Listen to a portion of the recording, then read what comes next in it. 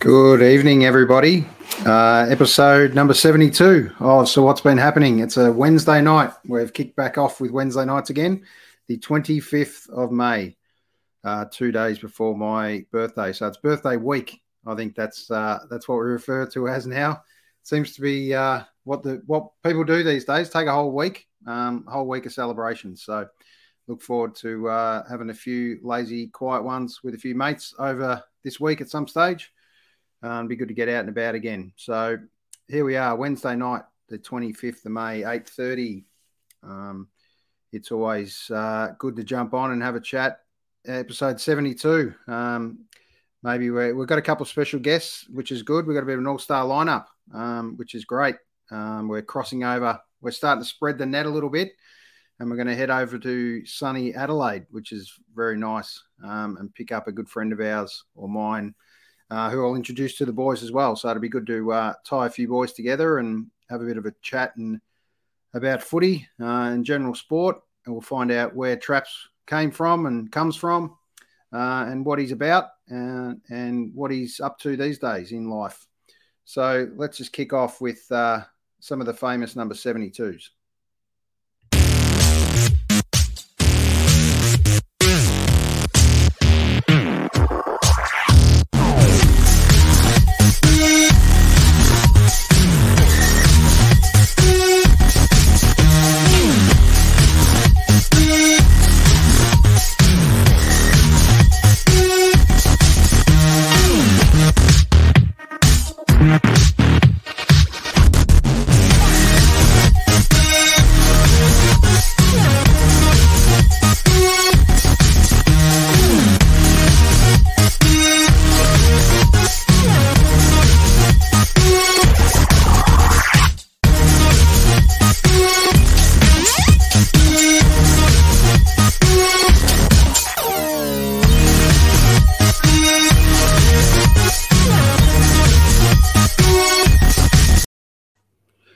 There we go. A few 72s in there.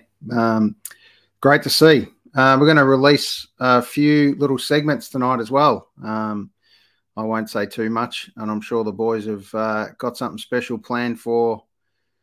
I decided to make these two little segments and just something else to have a chat about, which will be great. So, all right, let's bring up Cuz first for a quick chat. How are you, Cuz? Welcome back, mate. G'day, it's great to see you, mate. Happy birthday week. Yes. Very important that you have a great week because you're one of my best mates, brother from another mother, all that sort of stuff. But it is the Queen of Montmorency's birthday this week as well. She turned a little bit younger, a little bit older than us yesterday. So that's the first day of her birthday journey and week. And, yeah, been a good day, good start to the week, middle of the week, hump day. And yeah, looking forward to hearing about Traps and whatever and catching up with Lovey's first chance to do his segment, which will be very interesting in light of what's been going on from a political point of view. I'm pretty sure that may get a mention. Yep, sounds good. All right, let's just before we cross into Lovey, we might bring up Traps and introduce you to the great Sam Trapolino. How are you, Sam? Welcome to So What's Been Happening, mate? Absolute pleasure to be here, gentlemen. I've been a watcher from afar and, resisted the temptation to come and join the Masters at work, but I'm here.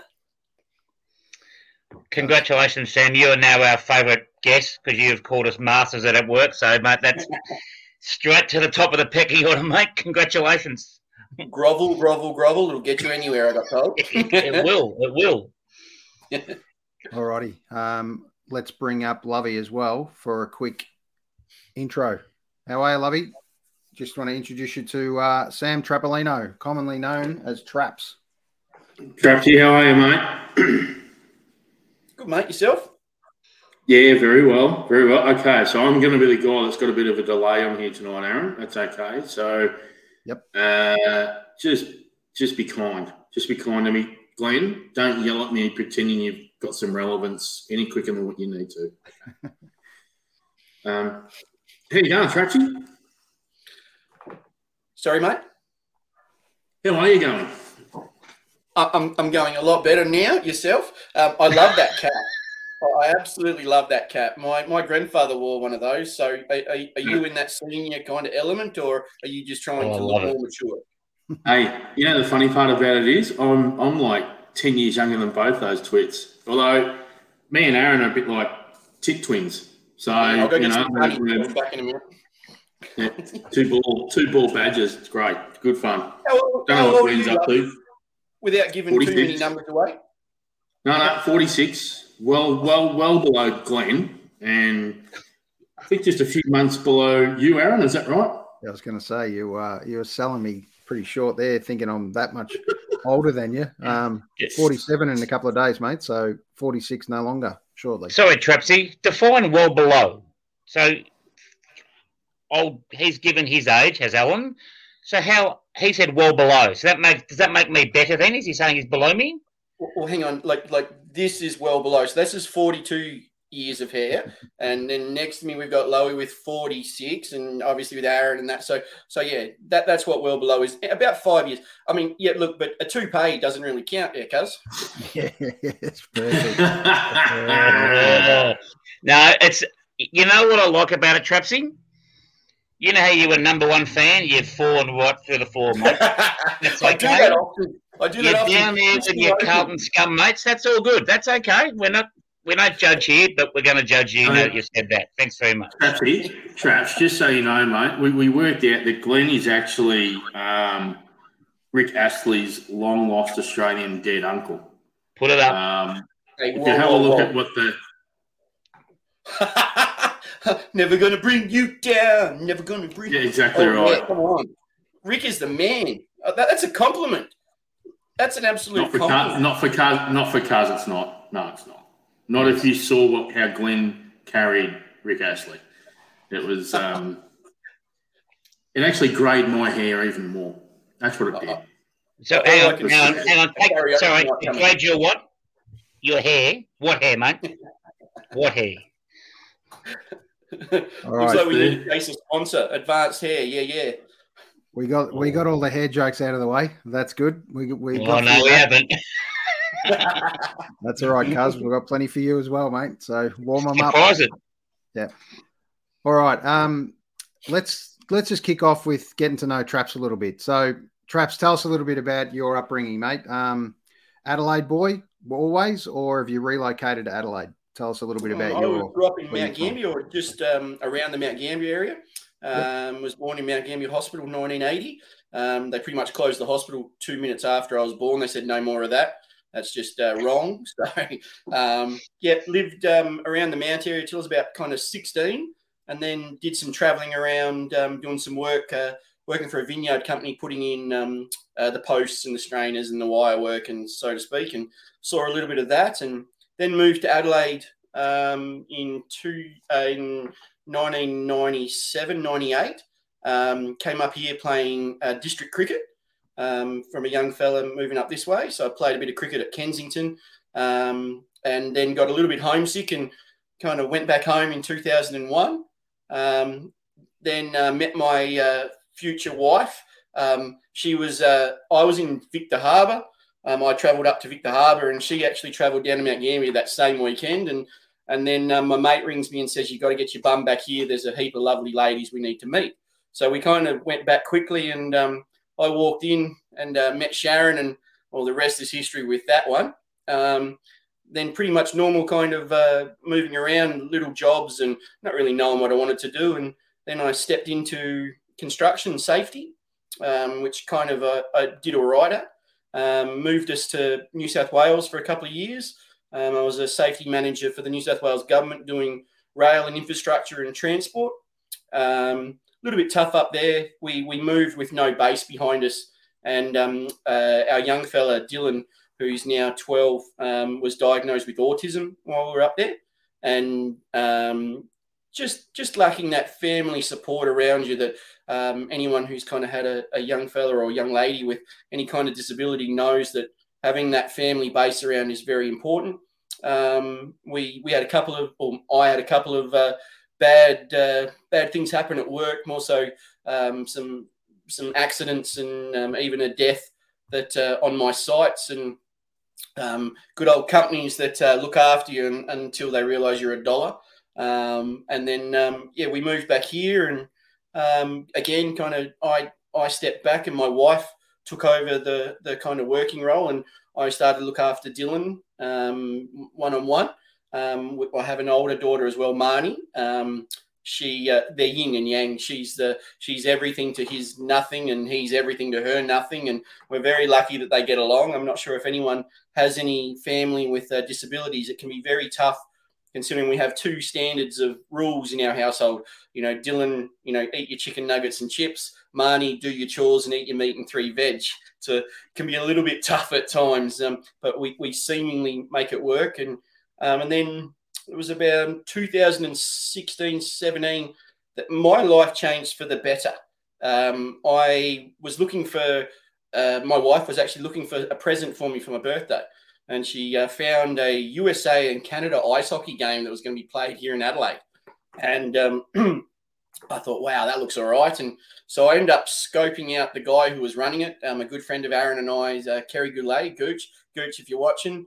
This is the real story behind all the truth. And I ended up basically emailing this guy and pretending to be someone else to try and score some AAA passes out of the guy, and ended up pulling it off quite well, and went to this game and fell in love with it. But I saw them underachieving with something that could be a lot bigger here, and made some suggestions. And all of a sudden I was kind of asked to come on board and be a director for the Ice Hockey Classic and Stop Concussions. And I met Aaron through that, which is, I guess, what brought me to this actual spot right now. And I was 2 months away from running my first big kind of event and golf days and sports nights. And then this bastard of a thing called COVID rocked up. And pretty much it's been a blur till about now. And now we seem to be ramping up again for September for everything to kick off again. So in a small snapshot, that's kind of me. Beautiful. Cuz. Mate, thanks for telling. That's an amazing journey. And it's amazing when you have a journey like you've had and you're still having it. And just touching on your son having autism, I've got my stepdaughter's 27. I've got 2 teenage boys, 18 and 13.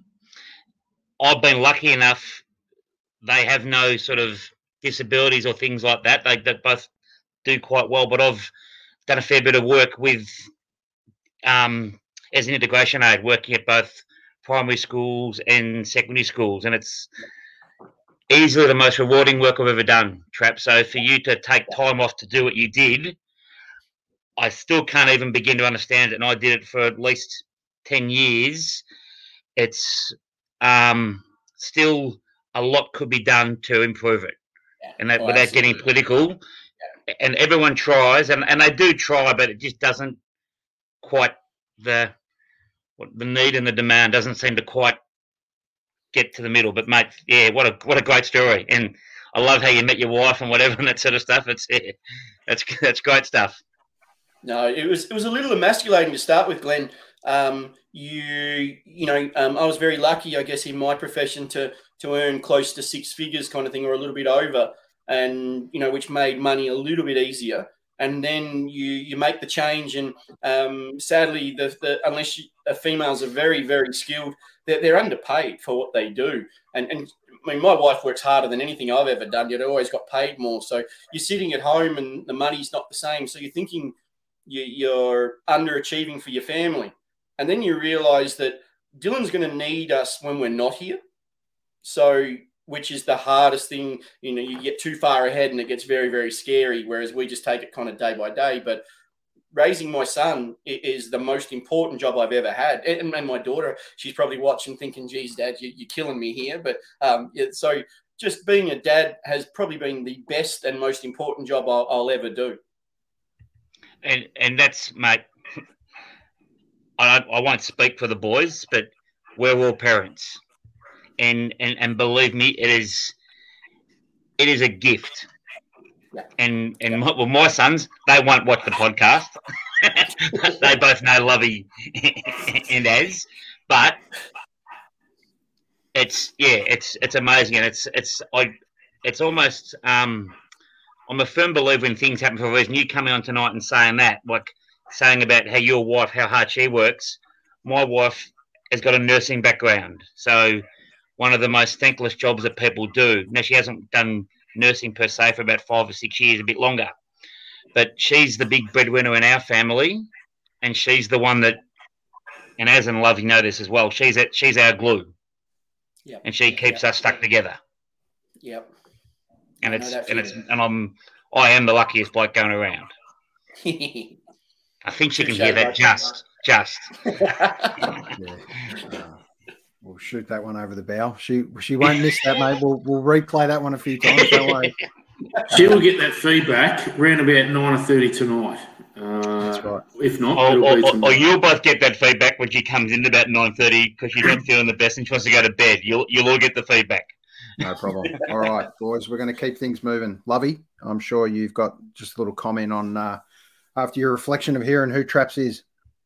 Yeah, it's mate, it's humbling to hear what you've gone through, both from a positive and obviously challenging.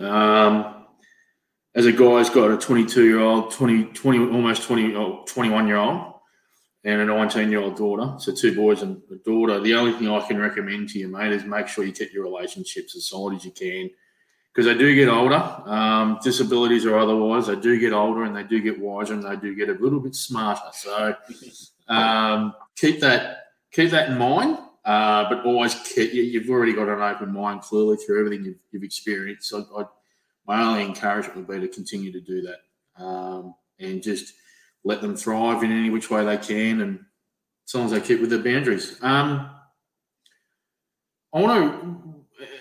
poddy's all about, I guess, mental health, particularly for the men. It sort of pricked the ear up for me when you spoke about a death in the workplace. And there is, we hear mental health can affect a lot of people in many different ways, and the workplace can be one of the worst things in the world for your mental health at times. And I'm curious, did you personally have any sort of mental health concerns about yourself and other staff? I guess that's my first question. My only other question would be, how did the company actually help with your mental health? Because I think it's really important to understand those things, particularly if it's obviously a hands-on role. I think there's not enough put into it from a workplace perspective even now. So I'm just curious as to how you handled it, your workmates handled it, and what did your workplace do for it? At the time, because you kind of go into a process, not being one of the guys, so I guess it was my job to kind of, start collecting information and start an investigation straight away. But my first and foremost point was all those guys that had seen it had happen. And without using too many details, a 10-ton piece of precast concrete being lifted over people, and this person decided that he was going to walk underneath the load, and the chain snapped. And so a lot of people saw it. It was actually my birthday. My family had flown back to Adelaide, and I was about to have a poker night with all the cricket boys at Wyong. And you get the phone call to say, that this has happened. And the next thing, don't worry though, Traps, we're gonna lift the piece of precast off of him straight away. And I was like, well, because he was still alive. And it's like, you don't do that, straight away. You're going to kill him. So went in, and pretty much the first thing I did was order a heap of pizzas, get a heap of food, and kind of get them together and start kind of looking after their heads. From there, the company was just basically do whatever we need to do. You also have to start an investigation at the same time, which is hard. So you have to kind of put emotions a little bit aside. So the whole time going through that, Lowy, my mental health never came into it. And it was more, I pushed it straight to the background. So I was more for the guys, and, I'm the person who goes and tells the family that something's happened, which probably one of the harder conversations I ever had to have. And then because everything's going it's gone bad, don't get me wrong, but because you think everything's going well, the weeks following, you work out that you see some footage that everyone's like, I can't believe he did what he did. But then, you show some footage and nearly every single one of the guys that we spoke to had all done something similar. He was just the unlucky one to cop it at that time. So you think, at that time, the company telling you how good you are and that, you've really helped and done that. And then it's not till 3 months later that something else goes wrong, and then you realize you're a number, that the company, no matter how much they say they care, they don't. That person was replaced, 2 days later, and, no matter what the money of the cost, everyone's a number really at work, unless you're a privately owned business, small company or something like that relies on the people. Everyone's replaceable. So I pushed that to the back of my head, all the mental health stuff. And it doesn't come out until you hit your rock bottom, and then all of a sudden everything spills out. That and many other of the situations that I've had.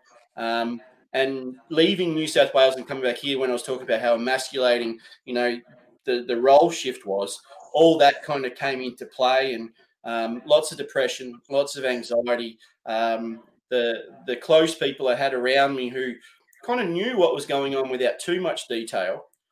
Cricket was still more important than what was going on there to them. So I kind of felt a little gypped by some of the people around me that, kind of didn't understand that I was going through. Well, maybe I should have asked for help more. That's one thing I think us as men, we don't do. And we were taught by, your dads and stuff, you be tough, you don't cry, you do all that stuff. And whereas that's the total opposite these days now. It's a stronger thing to actually talk about. It's a stronger thing to say, hey, I'm struggling right now. And not saying that's easy to do, but the more we can get people doing that, the better we can go. So it was definitely a roller coaster, Lovey. Yeah, I can't. The thing I struggle with the most with your scenario is the current lack of care. And I take that, and it'll be a part of my little segment later on, just about leadership in a workplace, but leadership anywhere. And to your point with being treated like a number and all the rest of it, I think the right people are getting educated regularly on mental health. I honestly think the wrong people aren't getting any education on it whatsoever. Instead, they'll just use slogans, or they'll just, they toe company lines on that stuff. And I just think it gets to the point where, and you've seen it as part of the political decisions made on the weekend by the Australian public. It's people probably respect it a bit more, and it's about time governments, workplaces, etc., need to understand what mental health actually is and its impacts. It's left too often to the people like ourselves to try and pick up the bloody pieces. And I'm glad. I presume you've come out of your depression quite well with that particular scenario, and broadly, many others don't. So, I'm glad you have. I just think we're all lucky ones where we've been there and done that, and we've come out the other side of it so far. Agreed. One thing I just want to touch on is, thanks so much, Traps, for sharing that information, mate. I've got to know you a little bit over, pre-COVID-ish, and obviously the 2 years of COVID, all kind of via Zoom, effectively. We haven't actually met in person yet, and I really look forward to doing that. I think a road trip to Adelaide, or you coming back over this way, is definitely on the cards. It looks like I could have a full car of two other boys with me driving over to catch a beer at a pub somewhere, mate. So we could make that happen. I'm sure all the boys really respect that conversation we've just had. We never really set a major agenda when we just invite mates on and have a chat. And getting to know someone's story is such an important one, and there's so much to share, so much gold inside that, Traps. I haven't physically met Dylan and Marnie and your wife Sharon, but I kind of distantly feel part of your family already, just through the chats and stuff we've had. So I know you've had your trials and tribulations with the kids as well. We talk about stop concussions. You've been through that phase as well with your daughter playing hockey, and also Dylan having a concussion as well. Yeah, so much to add, mate. So we really look forward to, mate. The doors are always open on this chat. 72 episodes in, mate. It's taken a while to get you on, but hang on, just on that little video you showed. Now, did you show Joe Green? Was that Joe Green in that? Absolutely. He was 75. He's one of my favourite players, not 72. So we need a bit of editing there. I'm sorry. It's the only thing. He's one of my favourite players. That's okay. So what I do is I always try and throw one in that's a bit of a curveball in case anyone picks it up. So well done, Traps. Good work. Very sharp. Very sharp indeed. Lovely recovery, Az. Nice. That's right. No, I don't think it is a recovery. I think Traps has called out some of the shambles that occasionally occurs with Aaron and his editing. There you go. I think very well done. No covering there at all. Righto. Come back, lovey-dovey. This is your home now. That's the gift that will keep on giving. Play it again, Sam, I say. There you go. We've got that little snippet for you, Lovey. When you weren't with us a week or so ago, I just happened to stumble over a little clip and it was absolute gold at the time. So we're going to use that one, mate.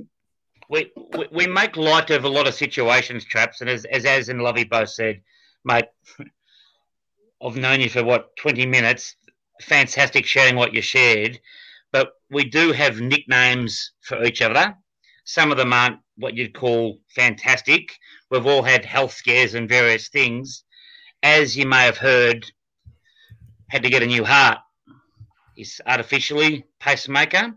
So Alan and I, being fans of 80s TV or 70s TV even, Get Smart, Jaime, we think is a pretty good name for Az. Because he just needs to, when he's going a bit low, we don't need to put the vision up. He knows, we know. And then because he's so mature, he picks up that sort of stuff. That's his go-to. But at the end of the day, I've got my own hair and my own heart. That's all it comes down to. There you go. Glenn, There you go. Glenn, I'm just going to give you a quick tip on how to be humorous. Yeah, look at you. Just pay attention. Now, jokes are funny ones. Even I know this. As much as I love giving Aaron shit, you can't keep going back to the Jaime thing. We're going to have to find something new. I don't, mate. Trust me, I don't take We're it. going to have to find something new. So when we mentioned it the other day at footy, that was we're not allowed to talk about that time, then, were we? It's funny off camera. Come on, Peaky Blinders, you're better than that. Now, boys, we've got two segments to kick off before we start talking a little bit of footy. Can you take that off? Honestly. Hang on, Cuz. No. Righto. So who's going to go first? Is it going to be Cuz or is it going to be Lovey? Cuz can. I've got to wind up. Righto, Cuz. Let's launch into it, Cuz. Cuz's Classic. Thank you, Az. Not my signage, by the way, Traps, as a signage, but thank you. Now, Cuz's Classics can be anything. Favourite movie, favourite pie, ice cream, chocolate bar, whatever.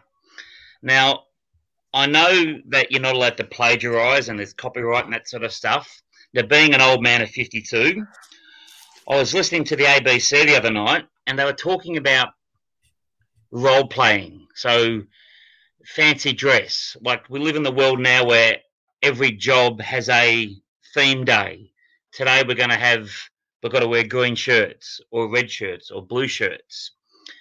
And they were talking about dressing up and that sort of stuff. And they said, what's your favourite theme? So if you went to, say, a 21st or a 50th and there was a theme, are you a dress-up person? So would you like to go as maybe your favourite Marvel character? Who would be your favourite football to dress as? Something along those lines. So that's my sort of Cuz's Classic today. So I put it to you three. If you go to a party alone or with a partner, do you get into the theme, or do you wear the token thing? I couldn't be bothered. Come as a schoolboy, I just wore a school uniform. Do you go all in? I'll go first. If you hold a birthday party next year, Glenn, I will come as Rick Astley, 150%. Good start. I'm in the theme. I'm He has 120% in the team. He has made some sweeping statements on this podcast, Traps, Alan. Yes. Pickled onions and that sort of stuff. So the good thing about the modern world of playback and record, we and our thousands of viewers have all heard that. How good is it that my birthday is tomorrow? How good? And it'll be a birthday month, not a birthday. You know Rick Astley's bald? month. Did you know Rick Astley's now bald and really fit? So I fit the bill. We're done. Thanks. Excellent. Now, but the reason, and I spoke to Jodie about it, my better half, she hates dress up. So if someone says we're having a theme party, she'll go, right, really? Yep. Not a fan of it at all. All right, let's cross the Traps. I reckon Traps he would get in the given the November last year or the year before. I would suggest that you're a dress up man for sure, Traps. I'm all or nothing. I'm kind of that one that will go like, as Glenn said, the token, or I'm all in. My wife and I went to a 70s dress up night, and I went in the full Austin Powers kit with the teeth, and obviously the beard went. I didn't have a beard back then. And yeah, the full accent, and stayed in character the whole time. And it was a fun night. And but it's all or nothing. There's no halfway with me. Yeah, well played. I'm have you ever dressed up yourself as? What about you? Have you ever gone? Absolutely. I had a 70s 21st, which was fantastic. Remember it well.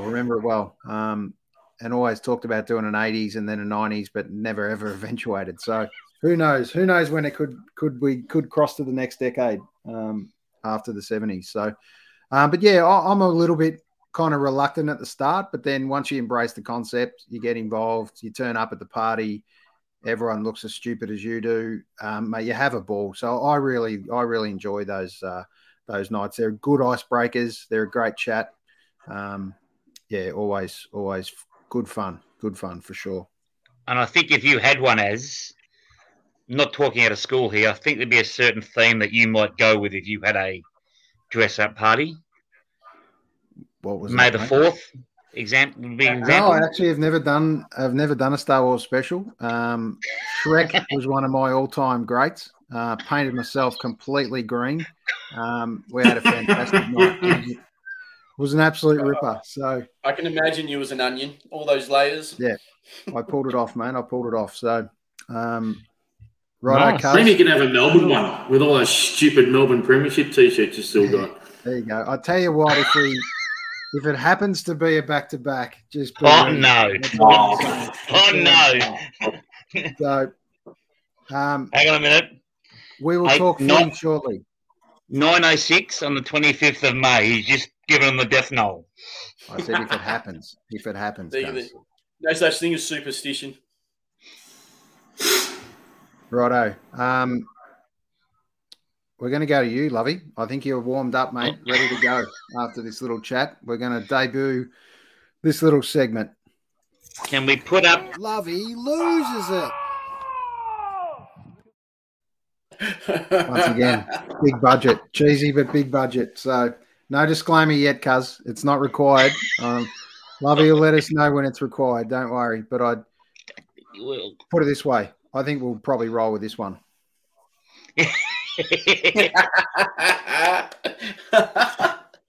Or maybe even this without being typecast as some sort of angry motherfucker.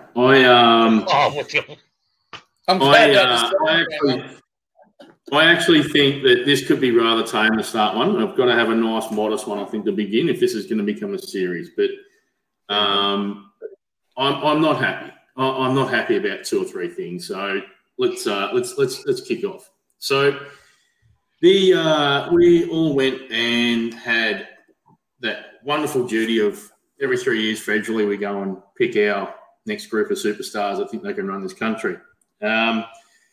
So as I looked at it, I got to the polling booth in lovely Deakin where that criminal Michael Sukkar is looks like he'll win, which is fine. we move on. That's the democracy we're in. But what I'm really annoyed about is that I spent for the first time ever in my adult life, I spent about 15, 20 minutes legitimately trying to work out, do I go with the fresh bag of shit or do I go with the recycled toilet that year after year is not flushing properly for Australia? In the end, I went neither. I'm not going to disclose who I voted for. That's my own personal business. However, what I was dumbfounded with, but in the end not surprised with, was the lack of leadership that we have in Australia right now. What's more concerning is that we're quite laissez-faire with that. And by that, I mean with our voting in itself. The fact that we have up to 15 different independents so far it's been voted in, I get it. People are tired of the two major parties. I'm one of them, clearly. But, we've got to come to we have to come to a point now. What is it that we actually expect of our politicians, our leaders? What do we expect of ourselves, just as importantly as a community? I'm really disenfranchised. I work in the energy industry, for instance, both at the state and federal level. And I'm surprised at the naivety of so many Australians as to what they think the Liberals did wrong with energy federally, but also to what we've done at a state level. Fact of the matter is, neither major party in the energy industry alone is going to have what I believe to be an adequate system for us moving forward. Our bills are going to be going up regardless. What I don't like from the former government is the lies, and lies by I mean they tried to absorb the inflation rate. They tried to absorb, trying to basically convince the Reserve Bank not to put up rates. Most foolish thing that could have ever happened.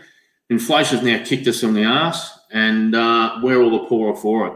I really feel for homeowners over the next 12 months. It's not right now, it's 12 months. But what also, and now we've got massive deficits because of a $1 trillion deficit. It's all well and good. Poor performance from the Liberal Party. But I have not seen a single policy from Labor as part of their election pledge that would actually reduce the deficit that we need. And whether people like it or not, you cannot have a country running at a deficit as large as that. And we've already seen that we're going to have billions of dollars. There's already been announced $1 billion of expenditure was in the first 24 hours of the workday on Monday. So I'm really concerned about where we are politically. But what I'm more concerned about is how we vote. And we seem to be voting for our own individual needs and not for the greater Australia a lot of the time. And opinion seems to be the same. And that's purely because there's been no leadership right at the very top. But it's not just Australia, it's globally.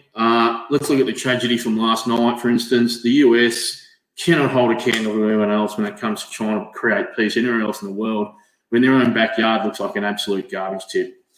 I'm really, really annoyed with this sort of stuff. The UK can't even follow their own COVID guidelines, which gets to my next point. My next rave is all about looking after the fellow next to you. That's what all this is about. So the lack of leadership has meant that we're not looking after each other. We're only looking after ourselves as a majority. I take it, and this is more like this is my social rant. So just really quickly, I can't think of, and maybe we've done this previously as previous generations, but I've never seen it so prolific. Ghosting. What's with ghosting people? What's with? I don't understand the lack of respect around a person who, for whatever reason, whether it's a relationship, a friendship, or whatever, if they don't like something, they cowardly piss off. They just go.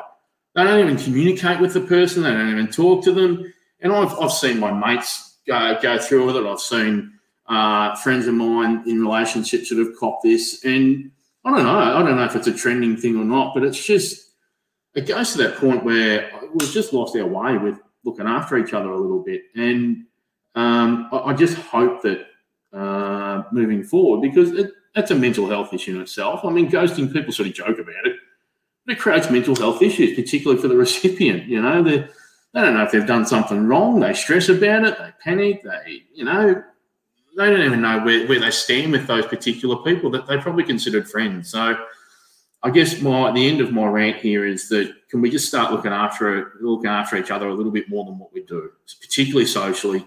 And maybe we just need to keep showing our own leadership levels moving forward. I'm totally agreeing. One of the things that really griped me when it comes to this whole thing about looking after your friend and stuff. You remember when there was that whole, are you okay? You got all the big fellas, doing this and stuff. Some of the worst bullies in my life are the ones going, are you okay? My door's open, all that kind of stuff. Yet the moment that's done and they've made their post, come the weekend in a sporting game or whatever, there they are being as ruthless as possible, using any kind of avenue to get under someone's skin in a sporting game. Just a sporting game. And not AFL, not the Ashes, not even state level cricket, nothing. You're talking about country cricket and they're back. And it's like, everyone gives them all this credit and because I went on Facebook and I put my hand up there and I said that, oh, wow, what a guy. No one backs it up. It's all bullshit. It's all a facade, because it's too hard. It's actually too hard for them to actually do it. I'm someone who doesn't put up those things. I won't put it there. But anyone who knows me knows that if you ring my phone and say you're in trouble, my door is open, my fridge is open, my kettle's on, whatever you actually need. I don't need to put these posts up to try and convince everyone that I'm a good bloke. But yeah, it just shits me, this whole social media platform. And, we used to march with our feet in our wallets. Now we put a meme up and we think we've done our bit. That's it. We're done.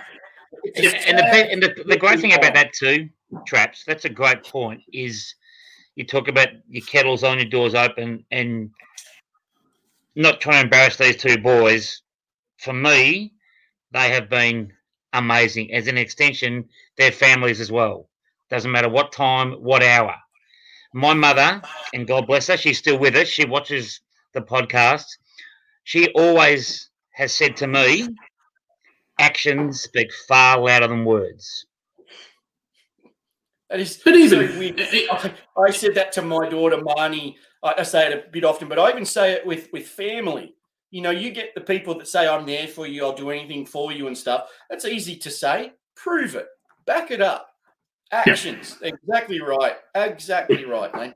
Where's the investment in it? Where's your investment in what you're saying? You can't just, to your point, Traps, I totally agree. And look, social media has its advantages. And it's exactly what we're doing right now, right? Podcasts are wonderful. That's the beauty and benefit of social media. What's not the beauty and benefit of social media are the hypocrites that jump on and provide shallow feedback to, whether it's all of their 600,000 fans. I couldn't give a fuck, to be honest. It's more about, doing something that you're not looking for accolades on. And I think, when you're seeking accolades, that's when I think you and your character probably need to stump up a bit more.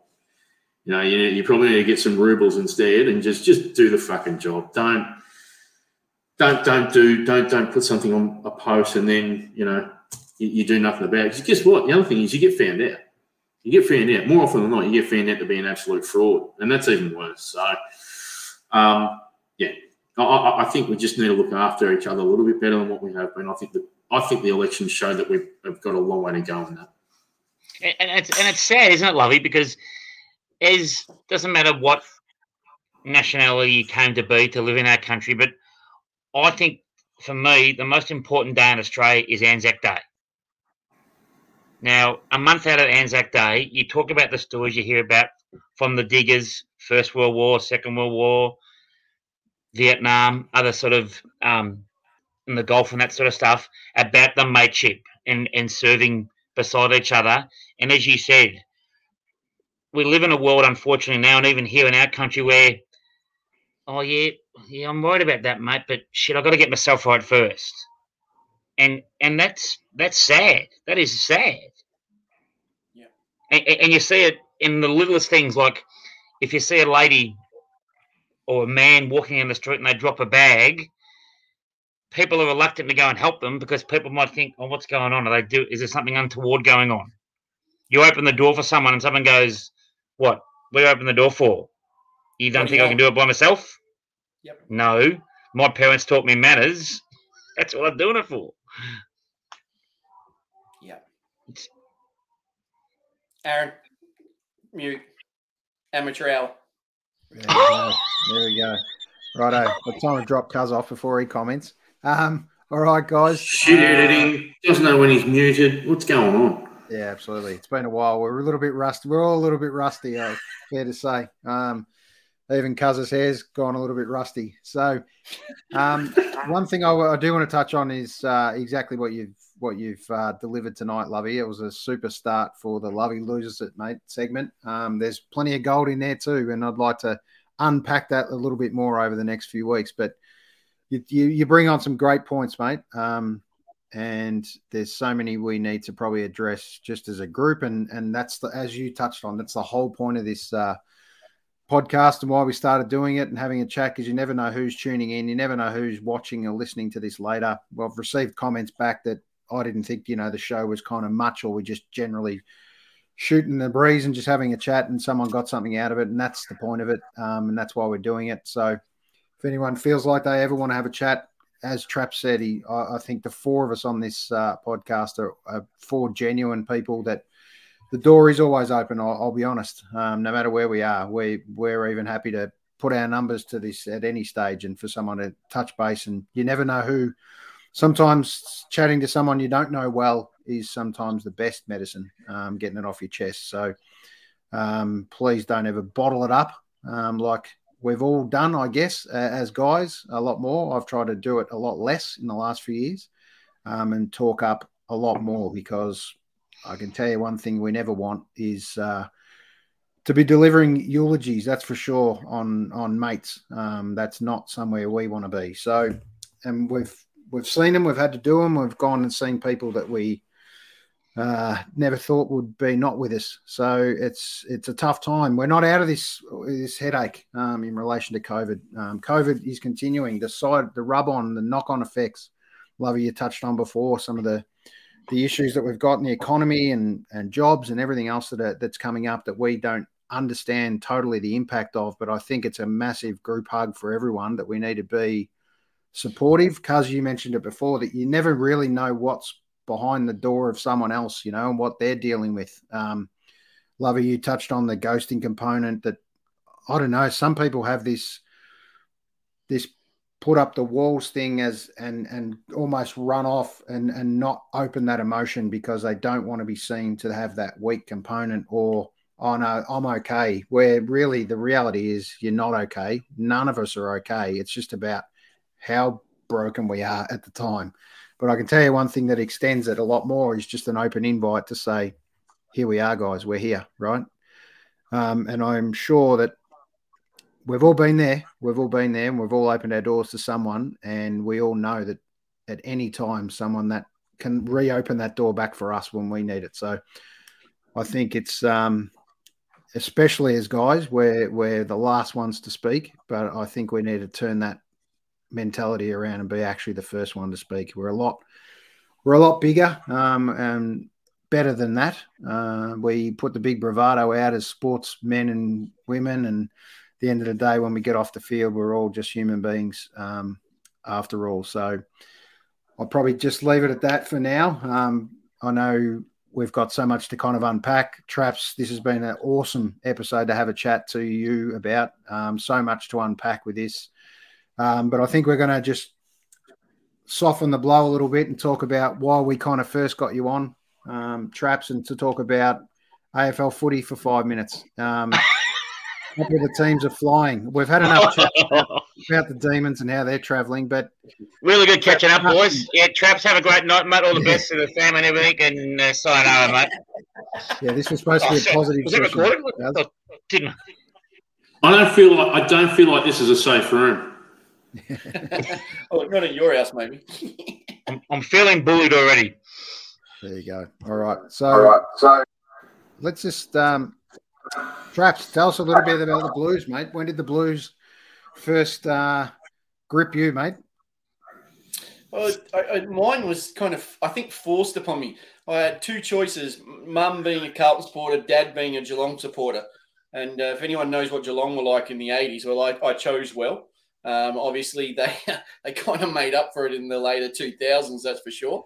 But, my mum was a through and through Carlton supporter.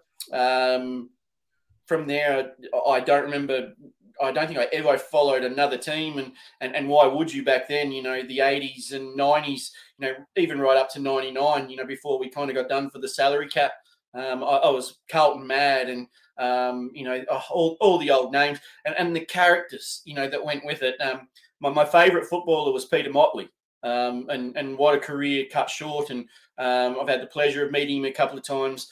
Greg Whittlesey, who was a Sturt champion, played for Hawthorn also there for a little while, introduced me, and just tragedy of someone like that. If he hadn't had that accident, we would be right now talking about him in, the great that was, the amount of Brownlows he won, you name it. Very sad, but at the same time, just very happy to see the Blues kind of bouncing back. I thought Michael Voss, the appointment of him was a very good one. A lot of people thought Ross Lyon and a few others were the right person to go to, but I think we needed someone who wasn't too long out of the game. He learnt some serious lessons at Brisbane, going from playing straight into coaching, which I think was the wrong move for Brisbane at the time. If he had have inherited the team that he was captaining, it would have been fine. That was a well-oiled machine. You kind of, like Mackay Davey, I think you just jump on and that thing just does the work for you. But, just having someone who the guys had been able to see and watch, you just see the belief they've got. I think we had some luck this year, which we hadn't had in other years. A couple of those close wins went our way instead of going against us. And that's huge in, those early rounds, and especially with motivation and confidence. Such a young list that we've had many times before, and kind of, the shirts and the hats sat with plenty of dust in the cupboard because you were never quite game enough to believe we were there. And, even back when Bryce Gibbs and all those boys, Mark Murphy, all the lads were young and those number one picks, and, we get to the finals and we just choke, straight sets, we're gone. And it's just, we've got a team of nobodies, really. Like, don't get me wrong, your Crippses and all that, but it's an actual team. It's exciting stuff for the competition because, like seeing St Kilda and Carlton, those teams that have struggled over the last kind of 15, 20 years, seeing them bounce back. And your Melbournes, your Western Bulldogs that have won premierships. I'm loving seeing the teams that have gone on those droughts having some success because it's good for the supporters. It's good for everyone. I'm loving the ride. No matter what happens this year, very proud of the boys. It could be a terrible finish and everyone will be into us, but big deal. It's just good to see them having fun. I think as an Essendon supporter, sadly, you guys are very much on the right path. I think finally they've got their shit together off field.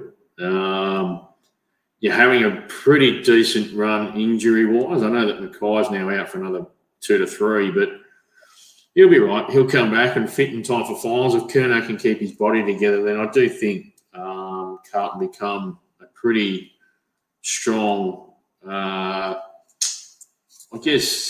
challenger. I wouldn't say premiership contender just yet. I think you don't want to get too ahead of yourself. And even if they end up, if they ended up not making the finals, which at 8-2, I doubt that'll happen. But even if they didn't, or they played a final that went out.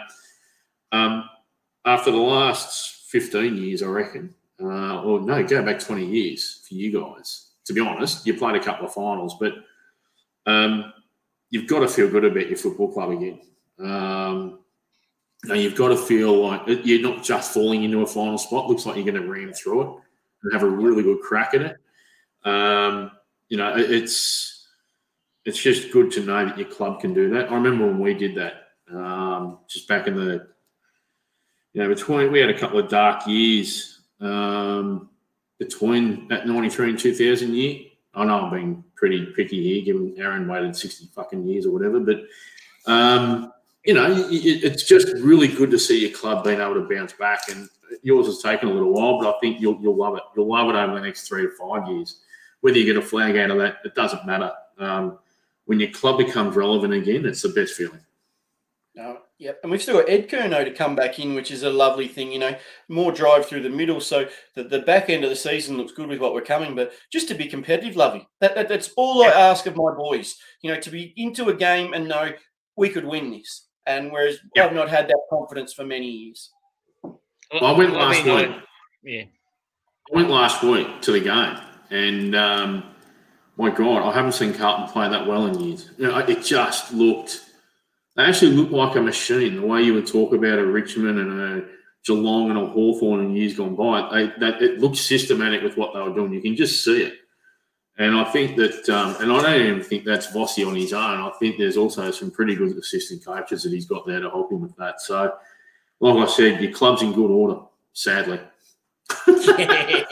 It's funny. It's such a passion footy. Like I was never a great. I loved watching the cricket, but I was never a great cricketer. Obviously, back when I was younger, basketball and soccer weren't what they are like now. It is good. My mum is Melbourne. My in-laws are both Melbourne. My stepdaughter is Melbourne. I love seeing the Victorian teams doing well. I know it's a national competition, and I love seeing the big teams do well. I'm a passionate bomber, and like you went through the salary cap. We went through the drug saga and whatever. I think the frustrating thing for me especially, and Lovey and I have spoken about this a fair bit, is we are a big club. We are a big Melbourne club with a very loyal supporter base, like the Blues. But we've lost our way. We've lost our identity. We showed signs of getting it back last year. But again, this year, we just seem rudderless in a way. I think that and I don't know where the message is getting lost, whether it's the coach to the players. I don't know what the disconnect is, and it's sad because we are a power club and we should be a power club. And as you said, Traps, I don't care about your skill level. That happens. People make mistakes. We're humans. Effort doesn't cost anything, though. Yep. And at times, few friends, I know a few people who are involved at Essendon on the playing list and whatever, and that's the message that I've got back, that there's a disconnect. No one's named names or pointed fingers, and when you see that disconnect, the modern world with social media and that now, and all games are televised, you can't hide it. And because we're a big club, we'll play Friday night games and Saturday night games, whether it's Dreamtime, whether it's Anzac Day matches. So if you want to play in the big league, you got to find a way to step up. And unfortunately, at the moment, we haven't found it. It can get turned around quickly, though. You go back 12 months with the Blue Baggers, they were not a basket case, but they were making promises but not delivering. Yep. You fast forward to where you are now, and as Lovey said, halfway, just under the halfway mark, you're probably looking like one of the best contenders to take on Aaron's Mighty D's, which is good. I think it's good for footy. I heard something through the week that apparently James Hird might be coming back to coach you guys. And apparently that might be a real good shot in the arm for you. I wouldn't dismiss it, and I would encourage it. And I say that because David Parkin had a crack at Carlton, lost it out, ended up going away, came back, 195. Now, regardless of the reasons, every man in life also deserves a second opportunity. Every woman deserves a second chance and opportunity.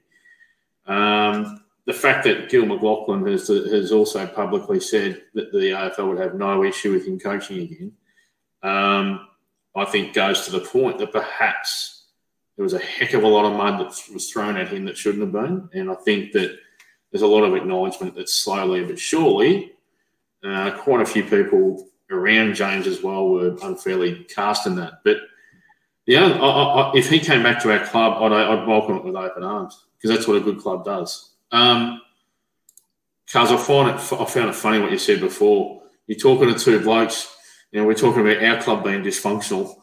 These poor buggers have had 20 years of dysfunction at their own club. I think they know what they've probably seen what that looks like. So, and I reckon. The worst thing is, I love it, is with Trapsy, as I keep saying to Az and all, we've got a couple of really good mates, Trapsy, Lovey and I, who follow piss and shit, that football side. Now everyone goes, yeah, we won 3 in a row and da-da-da-da-da-da-da. Carlton concerned me because as it stands, you and us are on the same amount of grand final wins. So you can't win one for at least 6 years. That's when we might be ready again. Melbourne aren't anywhere near us, either a Hawthorn, but you are. And I think Collingwood as well, a few others. So that's my major concern. Small little personal problem, but that's what, yeah. I don't hate Carlton. I've got a bit of a soft spot for the Blue Baggers. I love their song. But, yeah. Wash your mouth out then, idiot. Hang on. Blast some water. No, it's interesting. You're talking about, Cuz, that a little inkling that you've got to have a second side, and you got to only have a second side if your first side's not travelling well. Sadly, I always had a second side. I had a third side. I had a fourth side.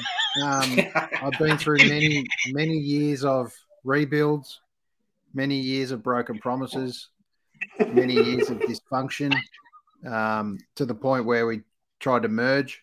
I mean, I've seen it all, obviously through Melbourne. And to be fair to my uncle, he always said to me, stick fat, you can't change teams. Like you talked about before, Traps, that you get kind of brainwashed and you get given a direction as a kid, and this is the way you got to run. And I'm so wrapped that I never, ever wavered, because I can tell you, once you do, and we've all tasted that ultimate success watching our team win one. Sadly, I've only seen one so far, but I'm hoping that changes in the next. It's not 60 more years, but I'd love to be able to put two together. It's interesting because all I ever wanted was one, and it's incredible that when you start winning, how quickly you get hungry to win another one, and once you've had that taste of success. But dysfunctional. You mentioned it before, Cuz. Effort. You don't have to be the most skilled team to bring effort every week. And when you see your guys, you look at them and you go, there's no way he's giving 100%, right? Even to run a guy down, to tackle, to do all those simple things that don't require skill, that's so frustrating to watch. And it's different when you watch young kids, and you can see them coming up because they're looking and learning from those leaders, right? But if the leaders aren't doing it, you're going nowhere. So the great part about Carlton is I think a lot of that growth has come from those young kids, and they're the ones that have actually got up and led. And I think that's an enormous sign. And what I saw with Carlton was very similar signs to what I saw with Melbourne a couple of years ago now, is you just get it in patches. And sometimes you get it for a quarter, or you get it for a half, or you get it for a whole game, and you think, God, we're world beaters here. We're on fire. And next week, you come out and get absolutely smashed, and you go, what just happened? We're not the same team anymore. I'm sure you, Cousin Lovey, you've seen it exactly with the Bombers. This happened last year. You guys were flying. I honestly think you were one of the best teams we played last year. You were coming, you were really coming. Those young guys were coming on. It just had to gel a little bit more, and then the wheels fell off. Now, we don't all know internally how or why those wheels have fallen off. Yeah. That's the frustrating part as a supporter, when you stick fat and you go, I just don't. And I've mentioned to you a couple of years ago that we talked about no plan B as a coach. I was very hard on Goodwin to think that he just did not have a plan B. He still argues you don't need a plan B if plan A works. They've just got to continue. If you've got the right message with plan A, you just got to get them to the point where they're playing plan A right. And we've on that point, Aaron, some of your very best coaches of all time have been that stubborn. Yep. Yep. They've been very, very stubborn in their way, and it's worked. Regardless of what era you talk about, modern, past, 50 years ago, the very best coaches in every era have had that mentality. And I think, that's why I think Melbourne, from a coaching perspective, are on the right track too for a long time. Yep. Now, I just want to wrap up the conversation we've had in relation to speaking up, not hiding behind things. We talk about these. You two guys below Cousin Lovey have had a lot of experience in coaching as well at a local level. We talk about senior level and that it's all got to come from the top as a head coach. And what's the role of a head coach now? I'm really intrigued to hear what really a head coach means these days. And it's so much more than a coach that it used to be. You got player welfare. You got all these things that you've got to tie in. David Noble was very critical. And then critical on obviously North Melbourne as a growing team. And then I don't know really what happened behind the scenes. Did someone tell him, hang on, mate, you went a bit hard here, or what actually happened? And he's now pulled back on that and apologized for going so hard. Yet some of the players respected it. Some didn't respect it. So it's interesting to hear. What's your thoughts, Lovey, kind of in the role as a senior coach and senior assistants and things like that now? How hard is it to manage even down at local level now? A couple of years of COVID, we've all become a little bit more brittle. It's not easy to manage these days, is it? No, it's not. Just before we jump in, we've just got one of our number one supporter online at the moment. If you go into the comments, we've got Robert Warren on there. I renamed Robert Uncle Robert. He gave some great information to my daughter last night online. He's from Canada. Both Aaron's. You've met Robert, have you, Aaron? Yeah, absolutely. Yep. See, Robert, another one that I know very, very well, but have never actually met. So, but just Robert, welcome to the viewing. Lovey, please continue. Rob, we're talking AFL, so you'll have no idea what we're going on about here. No, I don't think Robert will have a clue. But what he'll have a clue on is the coaching aspect of the stuff in terms of dealing with players. Look, when I played under some really good senior local coaches, they were hard as nuts, and didn't really give a shit about. But they didn't really give a shit about what was happening off field, apart from whether you were good with the ladies. They were just like one of the boys, really, back in the day, and that was kind of okay. But it's now at a point, and the way I look at senior coaching in football, whether it's local level or whatever, it is actually no different to your workplace. So I actually think that the way coaching has to occur now is that you've got to know your audience, that is your players, and you've got to get to know each and every individual player you want to do something for you.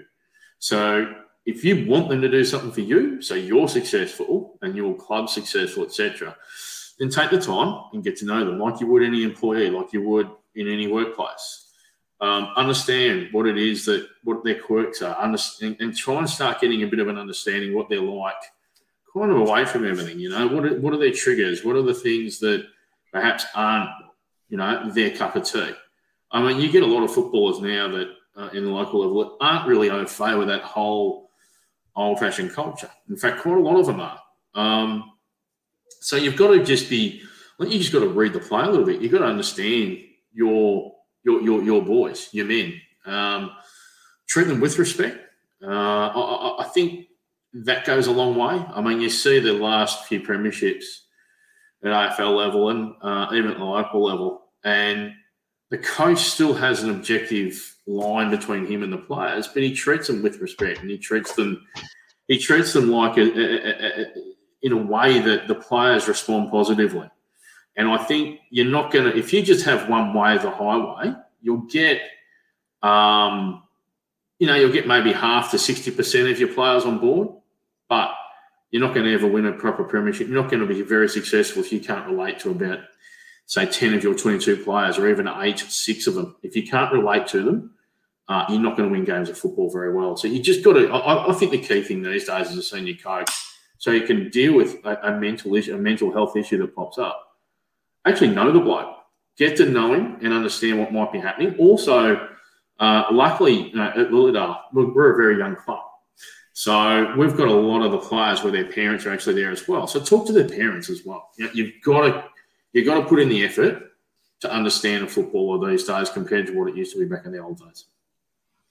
That's so wise, Lovey. Like, I've done mostly senior assistant sort of roles. I haven't looked after my own team. But I've done a fair bit of junior coaching, like an up until sort of mid-teen sort of age group as well, and it's the same sort of thing. Like how you speak to them. Like Lovey said, it's similar to your workplace. I almost say it's like you speak to your own children. We can yell and scream like we might have been parented to when we were young, because that was sort of the norm. But now, as soon as you go hard, they switch off. They'll look at you, but they're giving you the blank looks. And as Lovey and I do, like often when the head coach or one of the line coaches might be talking, we'll be at the back of the group, and I'm listening, but I'm also watching people and watching what they do. Like, are they nodding or are they? And we've all got them, whether it's a male, female team. There's the one bloke who's, yep. And then there's the moon's out and the lights are on, and there's that sort of thing. But as Lovey said, you pick a time at training.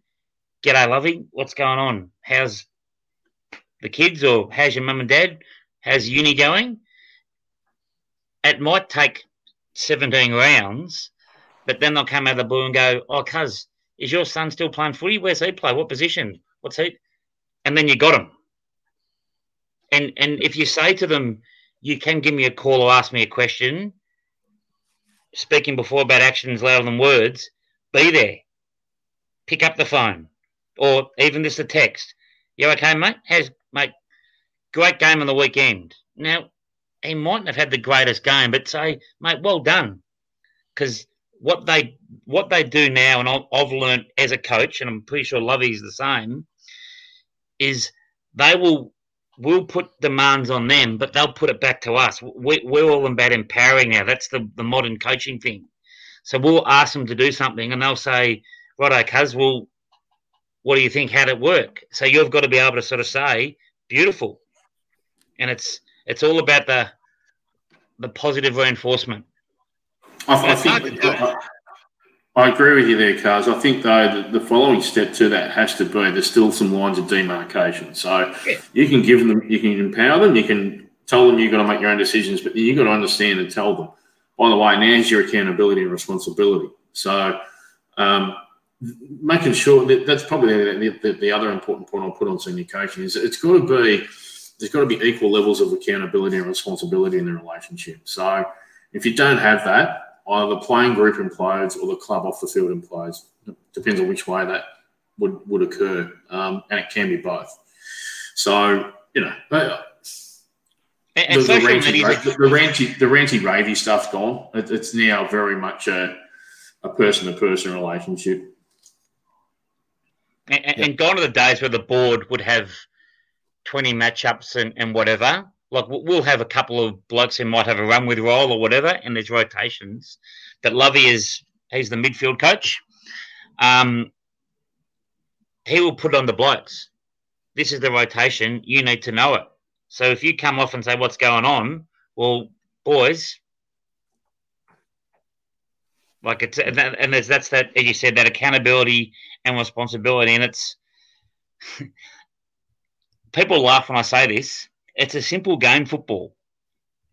It's a simple game. Because I often sometimes question whether we've made the game too complex at times. Yep, I agree.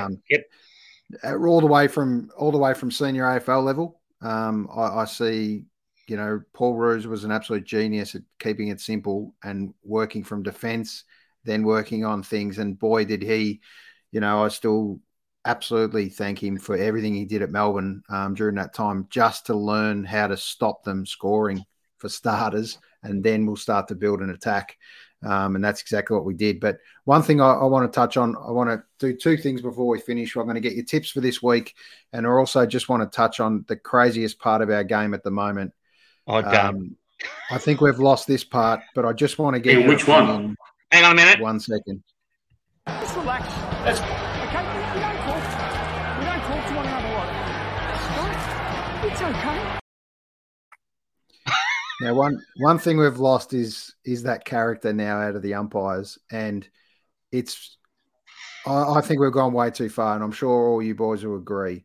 This dissent rule it's just losing people left, right, and centre. I think we almost have to vote with our feet and not go to games, sadly, I just don't get it. I really don't get it. The inconsistency is frustrating. That's one part. And every umpire seems to see it a little bit differently. It's a very hard one to try and adjudicate, other than they came across and gave us a message, didn't they? And said anything opening your hands out like that was 50 and that was it. And then we don't get it. And there's so many instances where that doesn't happen. But then, I don't know. The world's gone mad, isn't it? Lovey, interested in I thought that was going to be your rant tonight. So I do need to hear from you, mate, just in what you think. How do we pull it up now? Where do we go? How do we continue with this? Or do we pull the pin on it?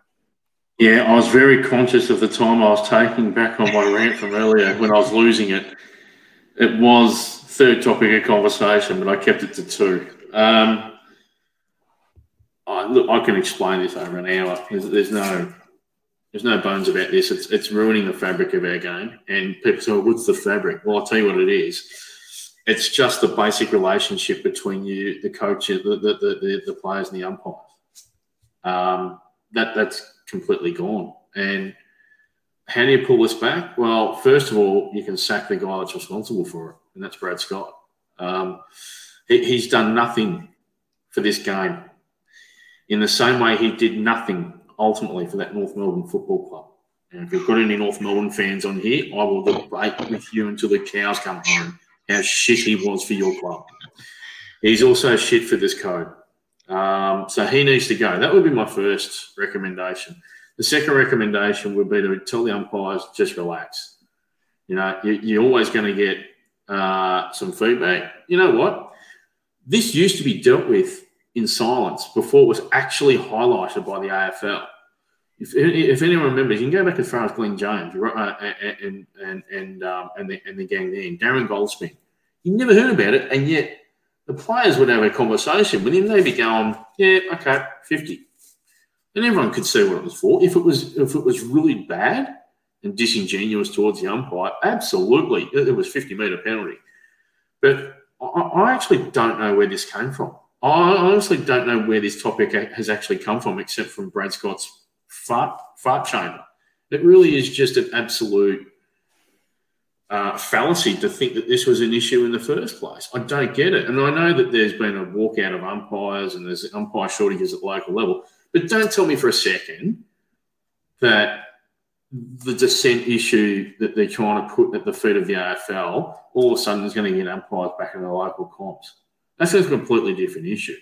Yep. So the issue is find someone who's in AFL house that actually has the supporter in mind and has the player and actually the umpire's well-being in mind as well. This has put more heat on the umpires than ever before.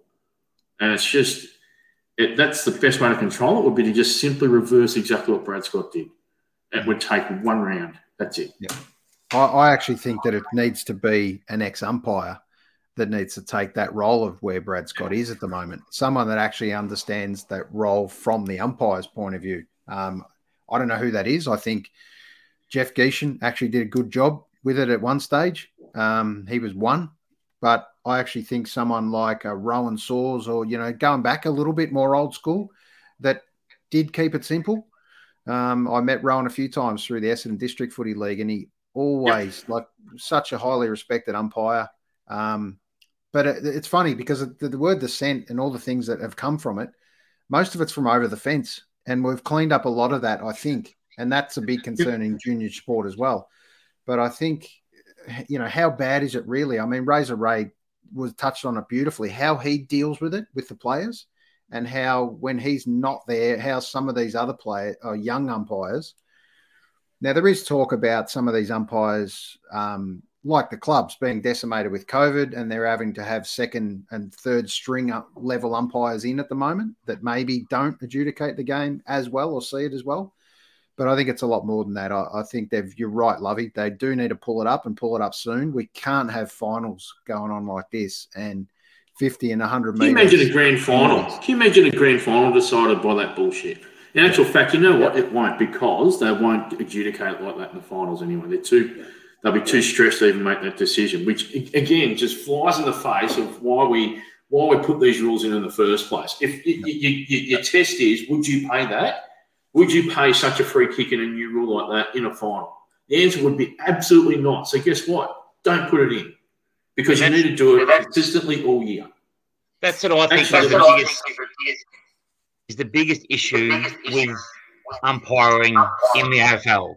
Is I watch a fair bit of NBA and EPL now, because that's obviously they've become very popular sports in the world.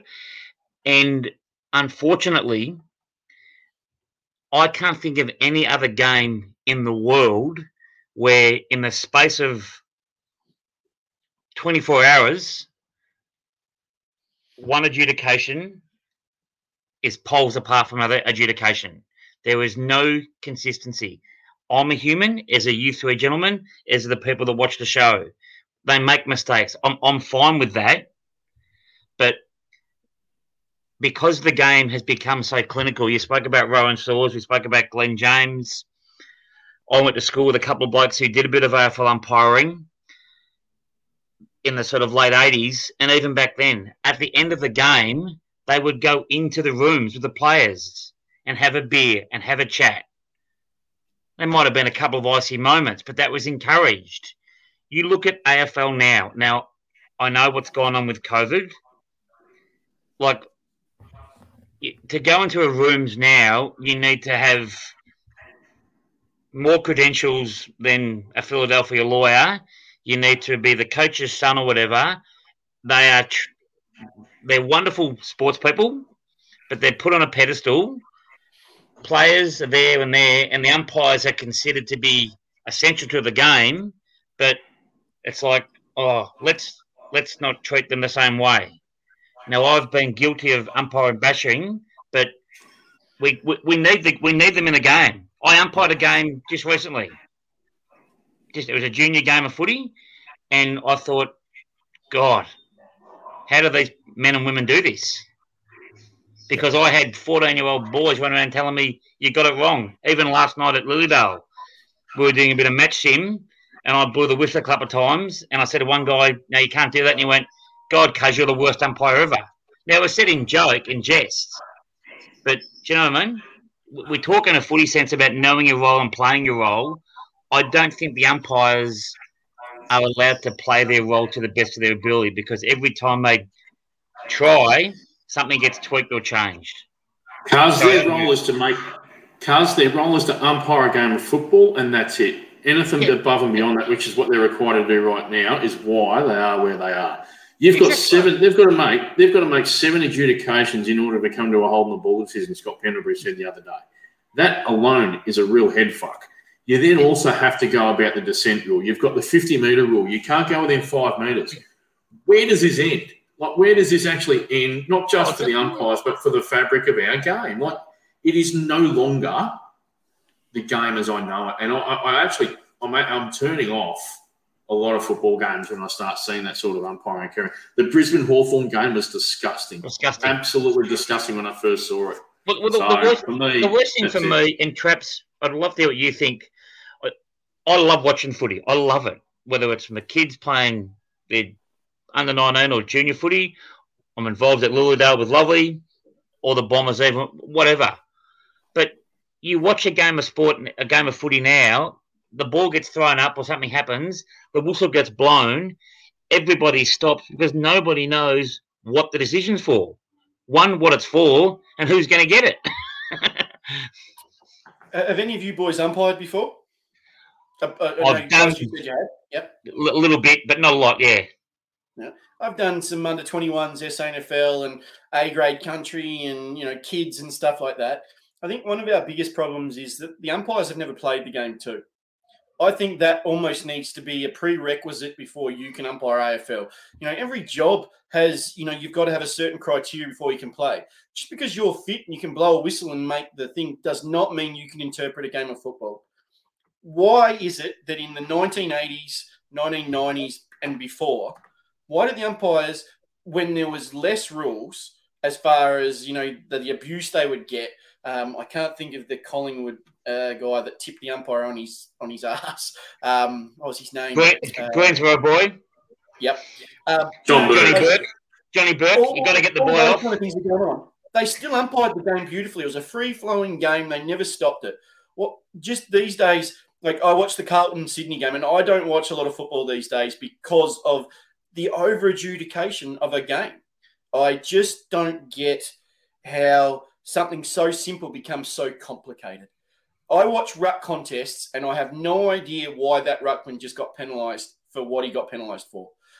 You've got umpires making decisions. Did anyone see the Sydney guy get done for running too far? He bounced the ball about 3 seconds before the umpire whistle. Yep. And then you've got the other side of the coin. You've got people just raising their hands at 50, right? But then Buddy Franklin can go, what? And there was no call on it. You've got Parker from Sydney who's getting murdered in the press because of this, right? Big fucking deal. Sport is a game of getting in someone's head and whatever you can do to do it. Then you've got Cameron from Geelong who did exactly the same thing to the young St Kilda fella, Mason Wood, or I think that was his name. He back and then dropped the mark. And so you've got Cameron ducking his head and stuff. Cameron got no attention whatsoever. The media make it hard, but just with the umpires themselves, I honestly think if you haven't played the game, and not just a couple of games of under 14s or something like that, if you haven't played the game, you should not be allowed to umpire it. Brad Scott, can you imagine how many fucking free kicks that guy would have given away just with his hand actions while he was playing? He made the game beautiful to watch as a player. Him and his brother. Ask James Hird how many times him and his brother. Now Hird played the game injured in 2001. How many times they kidney punched him in that grand final? Now, I'm all about winning at all costs, but people in glass houses should never throw stones. Yeah, you're drawing some short straws there, cuz.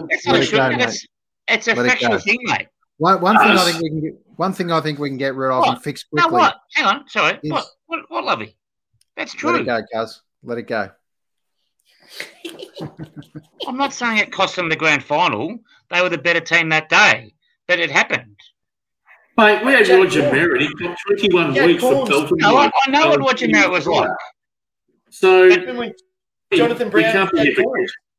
Yeah. I think I actually think we can simplify it pretty quickly. I reckon there's too many umpires out there for starters. So we remove one field umpire and we go back to a little bit more basic. Then there's only 2 out there that can make the fatal mistake.